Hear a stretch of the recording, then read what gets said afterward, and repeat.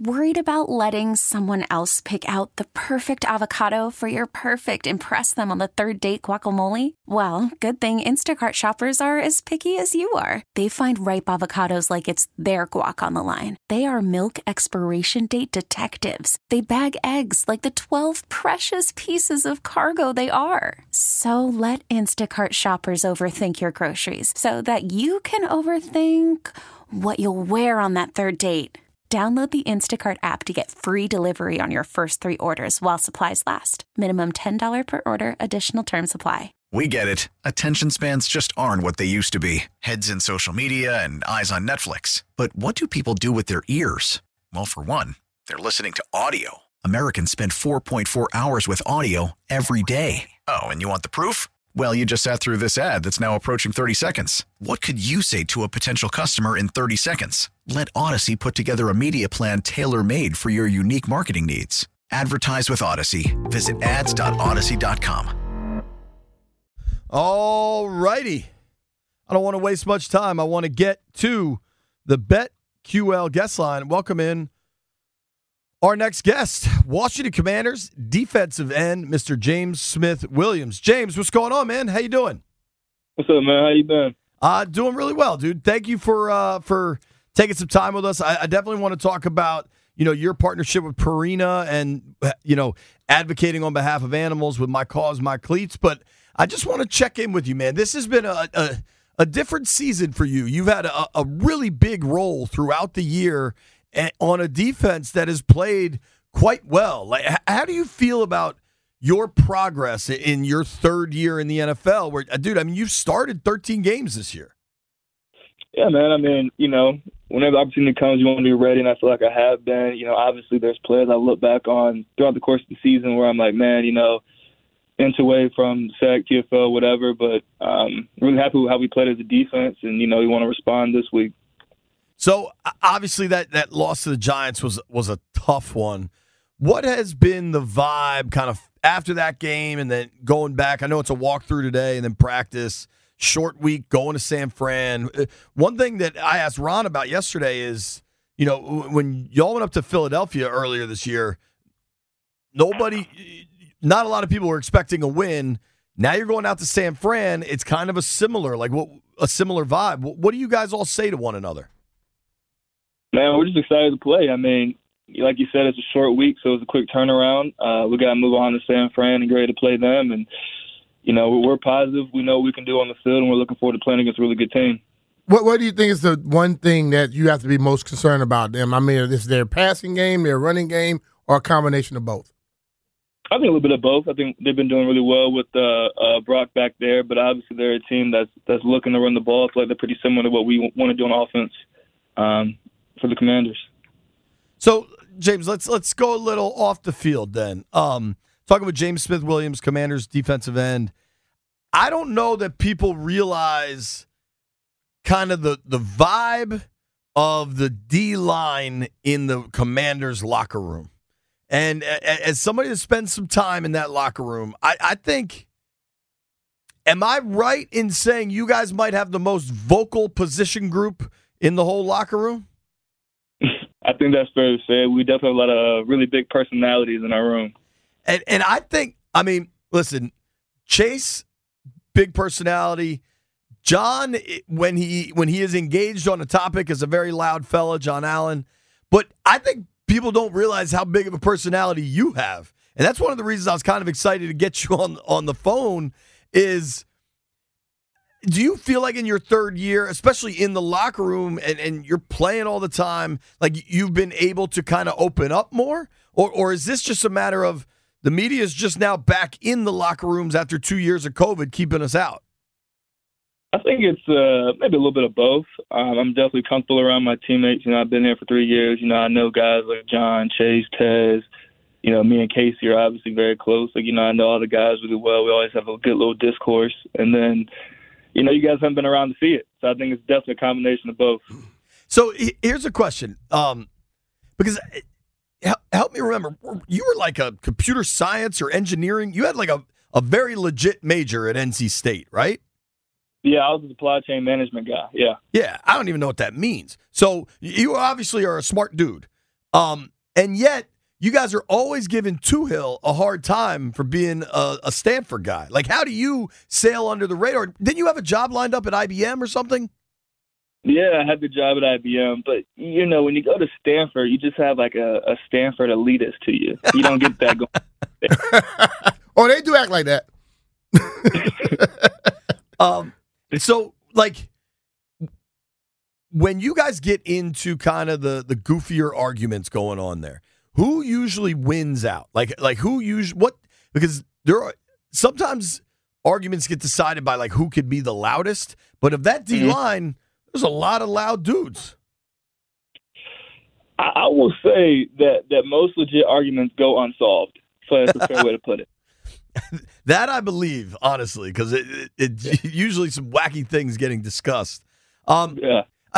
Talking with James Smith-Williams here from the Commanders, I wanted to ask a little bit about Ryan Kerrigan as an assistant coach. I mean, obviously, you guys had some turnover.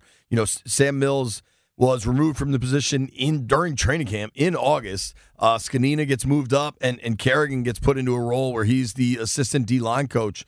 Well, I guess we'll start with Scanina taking over that top job and what that's done for the group. Yeah, I mean, I think Z has been a great presence in the room. He's a guy who gets it. He played for a very long time in the league, so he sees it from our perspective, and that's really helpful. And I said the same thing with RK, right? It's a guy who did it at a really high level, an all-pro level. And, RK did it in a way that I'd say is attainable for the rest of the guys in the room, about hard work, showing up every day, knowing your assignment, executing at a high level. So having those two in the room have been really helpful for us. But what has it been that made all of you click? Because it seems everybody on the defensive line now, whether you go with Montez on one side, you guys with your rotation on the other side, and y'all go back and forth sometimes. What has it been that made everybody start to click? I think we all understand what was asked of us in terms of what Coach Del Rio is trying to do, and we kind of know when it's our turn to try and take a shot. We play well off each other. I think it's just kind of time together that's helped us kind of really mesh and gel as a unit. So I don't know if you went last night, but I'm curious if you've seen the videos of Taylor chugging the beer at the Caps game last night. Have you seen that? No, I have not. Okay, well, you should check it out online. How do you feel about if somebody's going to chug a beer while on television, but they don't finish the beer? Does that count as chugging the beer? See, I have to plead the fifth here because the defensive line went to a Caps game during OTAs, maybe early. I don't know when we were there, early this year. It might, maybe in because I remember, because John got you guys tickets, right? Yeah. But you guys were down low. You weren't even sitting in a box or anything. No, we were right against the glass for a playoff game. Yeah, I remember that. Yeah. Yeah, we all had tall boys. None of us finished ours except I think Cole Holcomb. So I think it still counts as chugging. No, it don't. No, it don't, James. No. Were you chugging or you were sipping? Man, listen, the tall boys a lot of beer, and I don't even drink beer. So y'all was sipping. So did you finish? So if you're sipping and you don't get it finished, I mean, you just sipping. You were just trying to have a little. But when you chug it, you got to empty it. Yeah, well, I guess I was sipping then. Listen, B-Mitch is from Louisiana. It's a different breed down there. They take baths in bourbon, so chugging a beer is no problem. Man, more power to you.